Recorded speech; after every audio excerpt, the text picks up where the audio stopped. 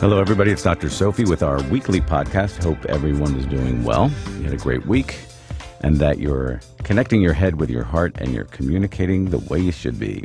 I hope these are very educational and enjoyable for you so that we leave these each time learning something, understanding better, and improving the quality of our lives as people and the lives that we help our children build so that we give them the building blocks psychologically and physically to be able to have a good life. So if there's any feedback you have for me, I'm ready to hear it. I'd like to hear it. Voicemail, email, 1-855-SOPHIE-NOW or 1-855-767-4966. So this week we have a really interesting guest and we have a great topic, one that is very prevalent because of many things going on in the world today, but particularly because of some recent events of a very traumatic scale. And our topic this week is actually on post-traumatic stress disorder in general, not specifically for children or adults, but really just post-traumatic stress disorder or PTSD. And I think many people feel and they don't understand necessarily that it's something that any one of us can suffer from. It's not something that, well, I went to war and now I'm a vet and I saw some bad stuff and I have this disorder. It can happen to anybody, and we're going to learn a lot about that today and who it can happen to, what are the signs, how do you treat it, and is there any light at the end of that tunnel? Do some of those things, those annoying symptoms that pop up and derail us from our life ever get out of the way? So we're going to learn about that. We're going to learn about what to do, when to do it, what are the warning signs, and what do you do if you have somebody that you love who you know is suffering from something, and it might be this, and how do you tell them or how do you get them help? So come on back, 1-855-SOPHIE-NOW or 1-855-767-4966. We have a great guest with us today who's going to help guide this conversation. Joining me today is Marla Handy. She is a woman who is a she got her BS at Grand Valley State University, MS from Johns Hopkins, and PhD from Case Western. She is retired from teaching, but has a lot of experience, public, private experience, and that's really the best way to really formulate your career and really be able to then take those lessons learned and help us change and shape the world. So we're going to learn a lot from her today, and we're going to be specifically talking to Marla about PTSD. Marla, are you with me? Yes, I am. Thank you. How are you? I'm doing fine, thanks. Thank you for taking the time today. I appreciate it. So tell me a little bit about you, and then we'll jump into some PTSD and take some callers and let you get on with your life. Well, thank you. Well, I am a professional. I've been a teacher. I've been a consultant working with nonprofit organizations and community development organizations for decades, and have PTSD myself, which was not diagnosed until probably about 8 years ago now. And I have been doing some education and work in this field, including writing a book called No Comfort Zone, Notes on Living with Post-Traumatic Stress Disorder, and doing some work with some trauma-related organizations such as Gift from Within to try to do some education in this area. Very nice. And why that area? Because I actually have had PTSD for most of my life, and it was not diagnosed as early as it could have been, and my treatment options and sort of getting on a good track didn't really come into focus until I had an appropriate diagnosis. Got it. And so early diagnosis is key then? Yes, it is. Okay. It is. So why else are you, that's a huge reason to be into this. Yes. Well, I think part of it's encouraging that. The other part of this is to try to help reduce some of the stigma associated with PTSD and related orders. There are the people who are most visible who have PTSD are those who have somehow brought attention to themselves by having problems in public or private spheres. And so I think that adds to the stigma. Tell me more about that. Like, give me an example of those kinds of people. Well, certainly there have been very unfortunate news events recently in terms of veterans coming home and from the war and having, perhaps having violent reactions because they have been triggered and they respond with the exact same emotional, physical responses that they did in a war zone, which was very appropriate in a war zone, is pretty seriously ingrained, if you will, in terms of a response at this point. It's not appropriate when you're with your family, if you're on a bus and you see something that reminds you of something that would be a warning that you may be hitting a landmine. Right. So so there have been sometimes violent episodes, and that's been probably more common in terms of those who were trained to respond to unsafe situations defensively, physically and or using a weapon. You feel, though, that this early intervention, breaking the stigma, because anybody could have this. Yes, anybody could have it. And so when you say anybody, like, what kinds of, like, what's the minimal thing that you would say could cause it? Like, some people are going to sit here and or listen in and they're going to say, well, does that mean if I have a car accident on the way to the grocery store, or does that mean if there's an earthquake? You know, the magnitudes of those things. The magnitudes of that. Well, interestingly enough, there are people who have gotten PTSD from having a car accident. I don't know where they were driving to the grocery store or not, but the extent of the trauma, fear for one's life, the reaction from that. I have known people who were who became quadriplegics as a result of accidents, and there was delayed responses. It might be very difficult for someone to drive a car after that. But that alone is not the definition of PTSD in terms of, I was in a car accident, now it's hard for me to drive. There are actually three general clusters of symptoms that need to be present and long-standing enough that they actually interfere with your life. So it is not as much, I mean, at one point it was defined as it had to be an event that was serious enough to have one believe that one was going to die at that moment. And certainly a car accident could do that for some people. But it's more a matter of what the response is. And those areas or the types of responses that people have, or these clusters of symptoms, are the first one tends to be sort of the intrusive or unwanted thoughts, and these can be the flashbacks. And they're thoughts of the thing happening again, or in general, yes, it's almost a re-experiencing, right? Or and sometimes it can be a flashback where, and again, this is probably the most dramatic and most commonly known symptom of it, when someone actually believes that they are back in the setting that caused the problem. I think a key point to be made here is that a flashback is not crazy. It's a memory. Whereas even though the bomb may not be going off in front of you in your living room when you're having the flashback, in fact, that is a memory of something that did happen, as opposed to a break with reality when one is coming up with something that has not happened. Right. It's not a psychotic break, actually. This is really just you re-experiencing something that actually did happen in your memories. Yes. All right. Go ahead, I'm sorry.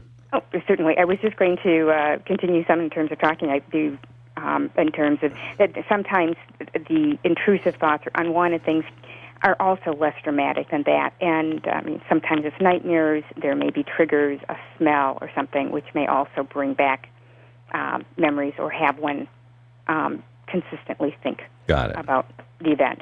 All right. Before we go any further, can we take a call Certainly. from a caller in? Okay, hold on one sec. Rebecca? Hi. Hey, how are you? I'm great. How are you? I'm good. You're on with myself and Dr. Marla Handy. She's a PTSD expert. Oh, perfect. Well, I have a couple of questions. Good. One is, does it ever go away? Good question. Yeah, that's a great question. I think that it sort of depends on what you define as going away. It certainly, for some people, the symptoms with proper treatment certainly diminish. and you're able to, live your life without that intrusion.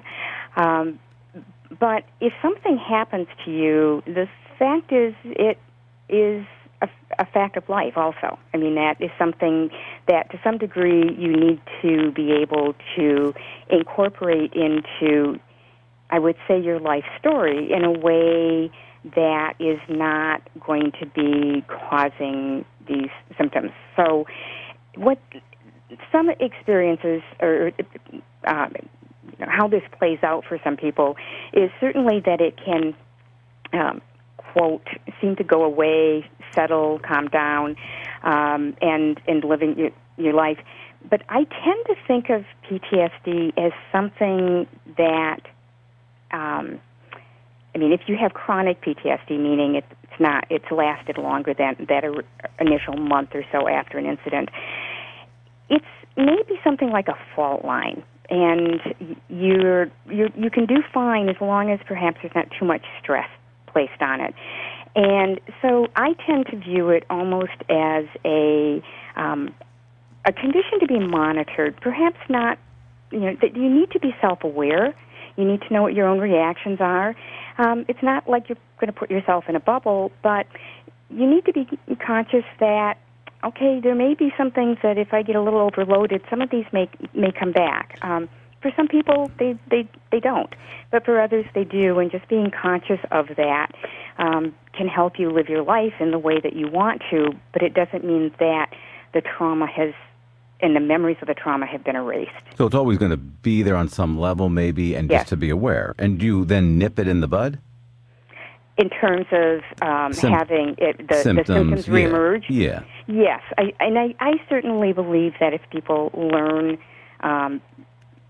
tools to manage some of these things, that they'll know, and they may know that, this is starting to be more disruptive. I'm not sleeping again. I have nightmares again.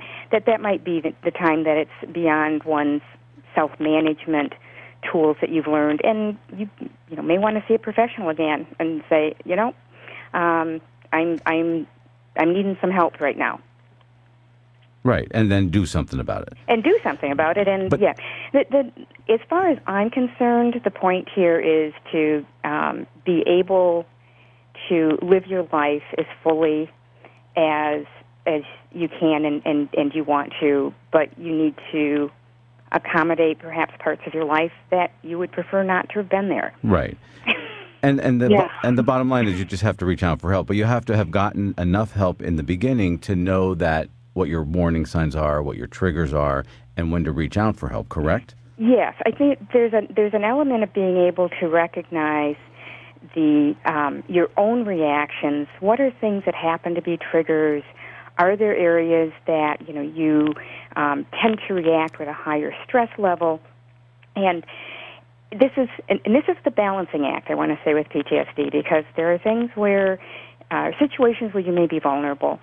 So Right. The question is, do you continue to work to do something in terms of continued re-exposure to try to continually lower one's vulnerability? Or do you balance this out with saying, maybe, we always say get back on the horse after fall. Maybe you really do want to just give up horseback riding, and it's not going to take that much away from your life. And what it would take for you to get back on that horse may not be worth it. And, but that's the balancing act between what would that take from your life, your family life, your relationships, and how are you going to, move forward as best you can while bringing your past with you because you had it. Right, exactly. I mean, what do you think, Rebecca? I mean, do you find yourself in any of that situation? Yeah, I just, I'm troubled by, other people's diagnosis of PTSD and how their, symptoms are and how mine are, and they're just, so completely different. And Tell me more. What do you mean? Well, like I have a friend who's been diagnosed with PTSD, and I hear at least 5 times a day she's got PTSD. And she is a person who thrives on chaos. She's got to have loud music, lots of people around her, thumping music and nightclubs. And I would go into a panic attack. Like, I can't have the radio up too loud and the kids talking to me at the same time, or I go overboard. I definitely don't like large crowds. I don't like people in my personal space. Like, we're so completely opposite. And to the point that it's almost offensive to me, because I'm like, I just don't know, do people have that opposite of reactions? Well, yeah, I could never in a million, if I go see an action movie, forget it. I can't sleep. I have nightmares for days. And they're seriously waking up in the middle of the night, sweats, nightmares. I just can't do it. I'm not there. So that's that's a retriggering of your stuff. Right, but do people have that opposite? Can someone who just thrives on that much, just chaos and loud music and, I can't be around people who've, been drinking a lot. That's such a great question, because really, Dr. Handy, can somebody be triggered by that kind of stuff, and then somebody really not be triggered by that kind of stuff? Absolutely. Part of what how I would interpret what you're describing, Rebecca, is that it's too easy to become overstimulated and too much noise and such. And for Rebecca, you mean? I'm sorry. Yes, Rebecca. Yeah. I'm sorry. Oh, yes. Who are we talking? And then there's the memory issues associated with it. So, right.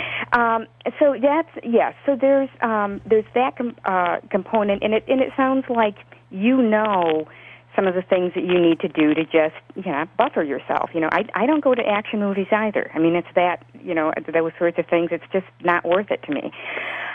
There are a couple of things. Obviously, I don't know your friend, and I'm not in a situation to necessarily define what's going on with her. But there are a couple of possibilities that I could see of how she could be living her life in such a completely opposite manner as yours, and still have PTSD. One of them is that sometimes people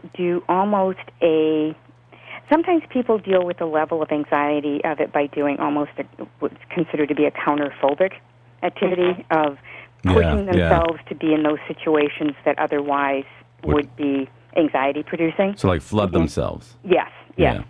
And another way that some people do this is it may be an expression of another cluster of symptoms, which has to do with interestingly enough, it's sort of the numbing avoidance, and what you were describing about avoiding crowds and such is a pretty classic way with that. But some people also avoid the feelings associated with the trauma by being extremely busy.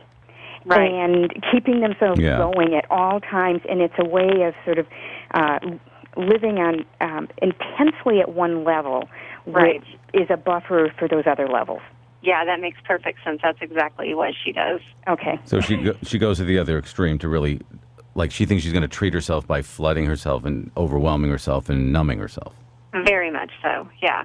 I mean, we're just totally opposites. And, I mean, I do know that she experienced trauma, and I'm not doubting that. It's just we're so completely different in our symptoms that I'm like, wait a second, she misdiagnosed, or am I misdiagnosed, or is this the same thing? Right. Right. And this is confusing because people it is in some ways so individual to both to the person and to the trauma that people with the same diagnosis can end up having very different symptoms. Yeah, it's really interesting because how everybody deals with it. And I wonder if that other person you're talking about has had treatment and really got guided, or this is just self-guided treatment. I get the feeling that just this person doesn't really want help. If someone's, I just don't think that person's ready for reality. So I think is the reason for all of the other behaviors. So but this is that. It's good stuff. Thanks for answering that so well. Thank you. Thank you. If I could actually make a comment about the being ready for, I think it's important for people to be ready for facing their traumas in the increments that they're able to do that. Right, that they're comfortable. Yes, and trusting and such. And this is one of the ways in which PTSD is different from, I think, what a lot of the common wisdom is. Oh, you have all these feelings, built up inside, and all you need to do is express them and release them, and you'll be fine. And in fact, with PTSD, it's not so much that they're tampered down. In some ways, it's almost you're hyper aware of them. Right. And right.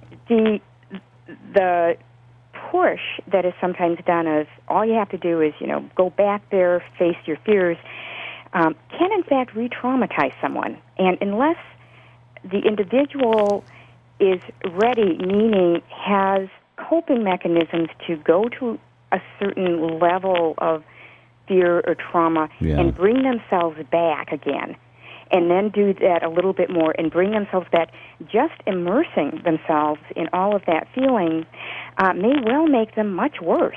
See, that is interesting. Does that make sense in terms of when one needs to, put it this way, just being pushed into the deep end of the pool of your trauma and feelings doesn't necessarily mean somebody's going to learn to swim.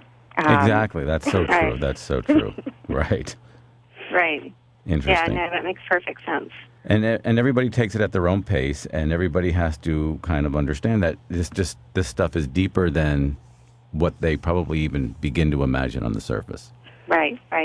Yeah. And certainly deeper than you might be able, sometimes the individual with PTSD doesn't really understand that it's deeper than what's on the surface. That's right. And certainly those around them who may, let's be honest, becoming a little impatient, right.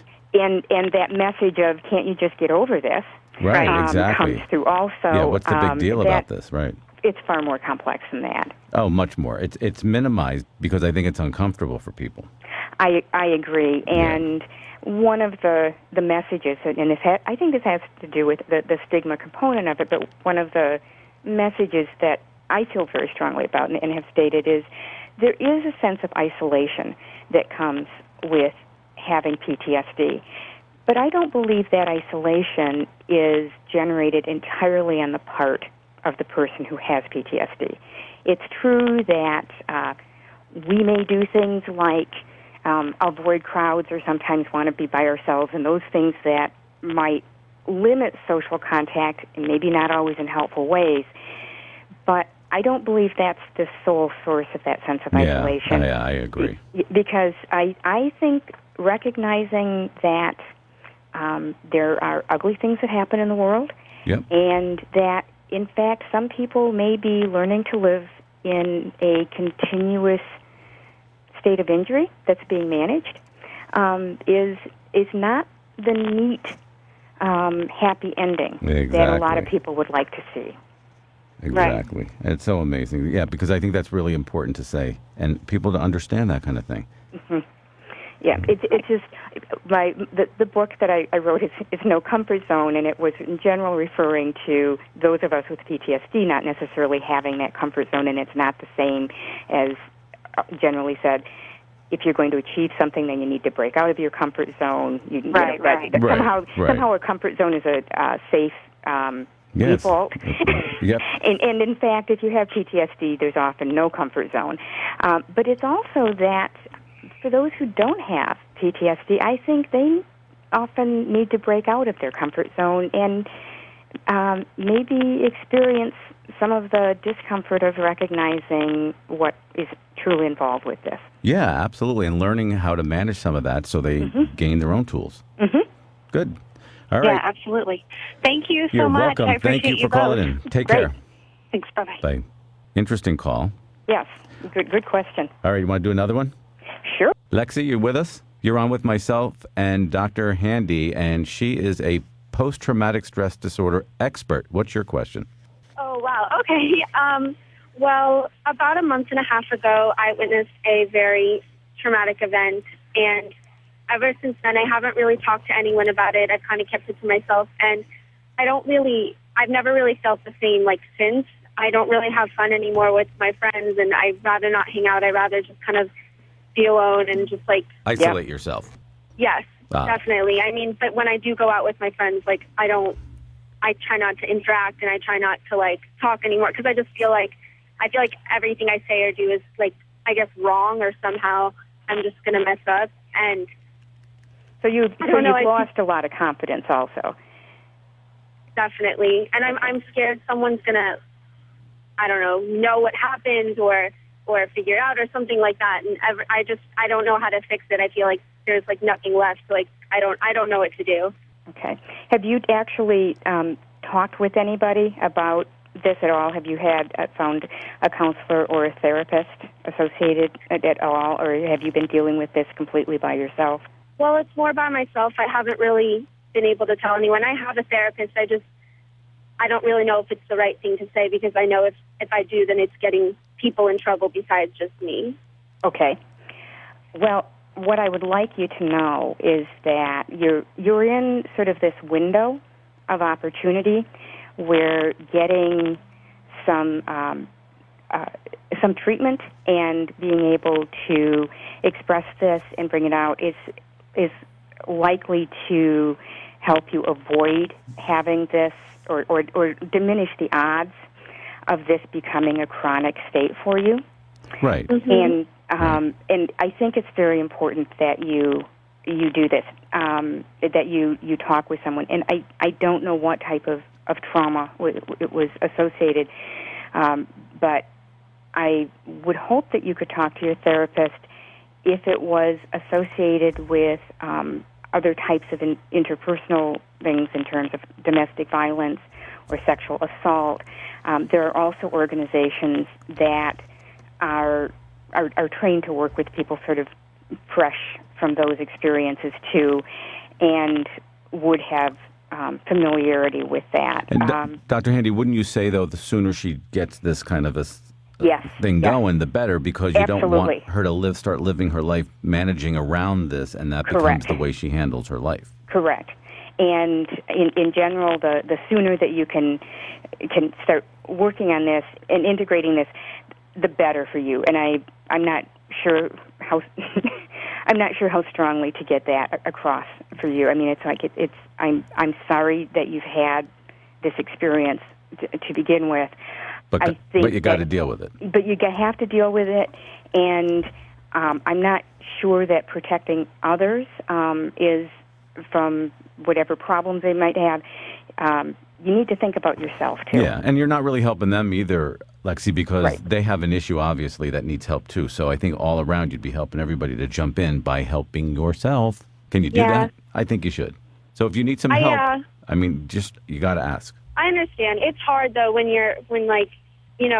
don't know. I think it's best if I don't talk about it, and then if I do, I think things are just going to get worse, and I don't even want to remember the event. I kind of just want to block it out and move on. Of course you don't, and that's actually a very common response. Yeah, it's like I don't want to see it. I don't want to remember. Maybe if I work hard enough, I can just rewind that tape in my mind to about 5 minutes before this happened, and I can go back to that. Right, and you can't. You can't because it is there. And I just want to tell you that I truly understand the feeling of I don't want to deal with this. And that's that avoidant component. However, you will be dealing with it. You are dealing with it now. Right, absolutely. And the thing is that you want to deal with it in ways that will allow you to live in a way that you want to live. Yeah, and give you tools. Yes. Because it happened, you can't run away from it, you can't rewind, erase. You need the tools so that life quality is better. Otherwise, your life is going to be dictated by this whole event, and it takes power from you. So, I don't want to sound like a cliche, and you really deserve it. You deserve to not have those choices and those freedoms taken away from you. Whatever happened during the trauma is one thing, but to have the aftermath of it cost you so much in the quality of your life is just too much. It's way too much. Yeah, I mean, Lexi, it's going to own you. So not to sound like a cliche, even though we do, you got to reach out and you got to get some help. So we both can't push that further for you. So if you need a resource, let us know. But really, do it in private, do it where you're safe emotionally, and you will see that the freedom and power that comes from that is unbelievable. And I can personally attest to that, okay? Good. Thank you so much. You're welcome. Thanks, Lex. I really appreciate that. Absolutely. We're here if you need us. Thank you. All right. Thank you. Thank you. Bye. Bye. Yeah, I mean, that was interesting because I'm sure many people do exactly what you described, which is I want to rewind that tape 5 minutes before. It didn't happen. Life is much better. Yes, and I think that there's also sometimes I want to say that there may be some part of it that also ends up being a mourning in that it's like I want life to be like it was. Life will never be the same. Right. And, in fact, no, it won't be the same. That doesn't mean that it won't be equally good. Right. But it will be different. Right. And you need to be able to have the tools in order to do that for yourself. Exactly. And unfortunately, I mean, part of what Lexi was describing is very much sort of that second cluster of the sort of numbing and avoidant, because even when she wasn't avoiding going out or being disinterested in that, her feelings in those settings were not the same. Exactly. Yeah. All right, let's do a voicemail. Dr. Sophie, it's Dylan. I was wondering if there are any preventive measures that someone could take in order to kind of prepare their body and mind for a traumatic event and hopefully decrease the chances that they will suffer from post-traumatic stress disorder. Thank you so much. That's an interesting question. Boy, I'm not aware of any. I need to say that. There is some of the research shows that there may be some people who are more resistant to having lasting. Now, one point I want to make is that having a post-traumatic stress response is pretty normal for I mean... Yeah, I mean, you're supposed to respond to your life. Yes, that's part of being alive. It's in what the brain science now believes is that there's a certain amount of changes that can happen that some people end up with lasting symptoms and not moving out of them. So I'm not aware, perhaps you are, but I'm not aware of anything that is necessarily going to keep you from being able to respond other than doing numming, which is not the healthiest. It's not the healthiest, and in fact, you're still going to be responding. It's just that it's going to be later on. Yeah, exactly. It's just building up. Yes. Yeah, I think the only thing you can do is like what you would tell anybody, to be mentally fit, keep yourself together, and have as many tools connecting your head, your heart, knowing who you are, so that if you do get hit with a trauma, it falls on a foundation that is really well built, so that the aftermath and the ripple effect is not as overwhelming. I agree. The one hesitation I might have on that is that I would hate to have anybody end up having PTSD and think, well, gee, if I'd been healthier to begin with, I wouldn't have had it. Right. Because, in fact, this is a matter of, like, what happens to you. Yeah, you're going to have it. It's just make it, it's got to fall on the healthiest and most solid foundation you can make. And that's all you can do, because it's going to happen. And I think that another component of this is being educated about what the signs and symptoms are. Exactly. So that you recognize them if you're having it. Because, again, if you're trying to avoid not only thinking about what had happened in terms of the trauma, you may well be trying to avoid recognizing any of those symptoms in yourself. So, prevention is really wound up in good, solid building, everyday healthy living, and really education and understanding what it is. And that was my next question to you before I let you go, is where would people find out the specifics or the criteria or the way that this profession goes about diagnosing PTSD? Well, there are many resources online now, which is maybe the easiest way for people to, I want to say, browse. And unfortunately, there are as many resources as there are because there are so many people coming back from wars right now that have PTSD. The National Center for PTSD is a good one. There's an organization called Gift from Within, and which has a number of sort of mini webcasts with Frank Ochberg, who was actually one of the on the original committee that did the original diagnostic criteria for PTSD, and they're organized in terms of answering sort of questions and how in different settings. And so those would be really wonderful places to start. And one of the reasons why I like these and such is that they are also short. And this comes to sort of a third cluster in symptoms that I didn't explicitly talk about, but I think it's important to have here because it can influence what sorts of resources people can access. And that third cluster has to do with sort of hyperarousal, right? And sort of always being on edge, can't quite, relax. Yeah, you're hyper alert. Hyper alert. But one of the, evidence of that is also having an inability to concentrate. And so, if you go and get a textbook on PTSD that's really thick and academic, you're probably not going to be able to get what you want out of that. And so finding sources of information that present it in, for lack of a better, sort of bite-sized nuggets, right, so that you can take it, and kind of absorb that and then go back and do more, may be a better way to do it without feeling like somehow, well, gee, I used to be able to read stuff like this, and it's not making any sense to me. I'm getting through one paragraph, and I have to reread it. So, don't beat yourself up if you're having a hard time concentrating. Efforts been made to try to make this information as accessible as possible. Exactly. And so where else can we find more information about you and the work you've done in your book? Probably the easiest place in terms of the book and is on Amazon, and there's a bio for me there. Okay. And there is a website, which is the MacasaPress.com. Okay. And there are many of the reviews there. And I do want to say that the book itself is, as I told you early in this conversation, I do have PTSD. It stems primarily from childhood experiences, but then I was also assaulted in my early 20s, so there was another level of that, which, again, was not clearly diagnosed until I was much older. It was the book is sort of my story of how I experience the symptoms of PTSD currently. So it's not so much a memoir as these things happened.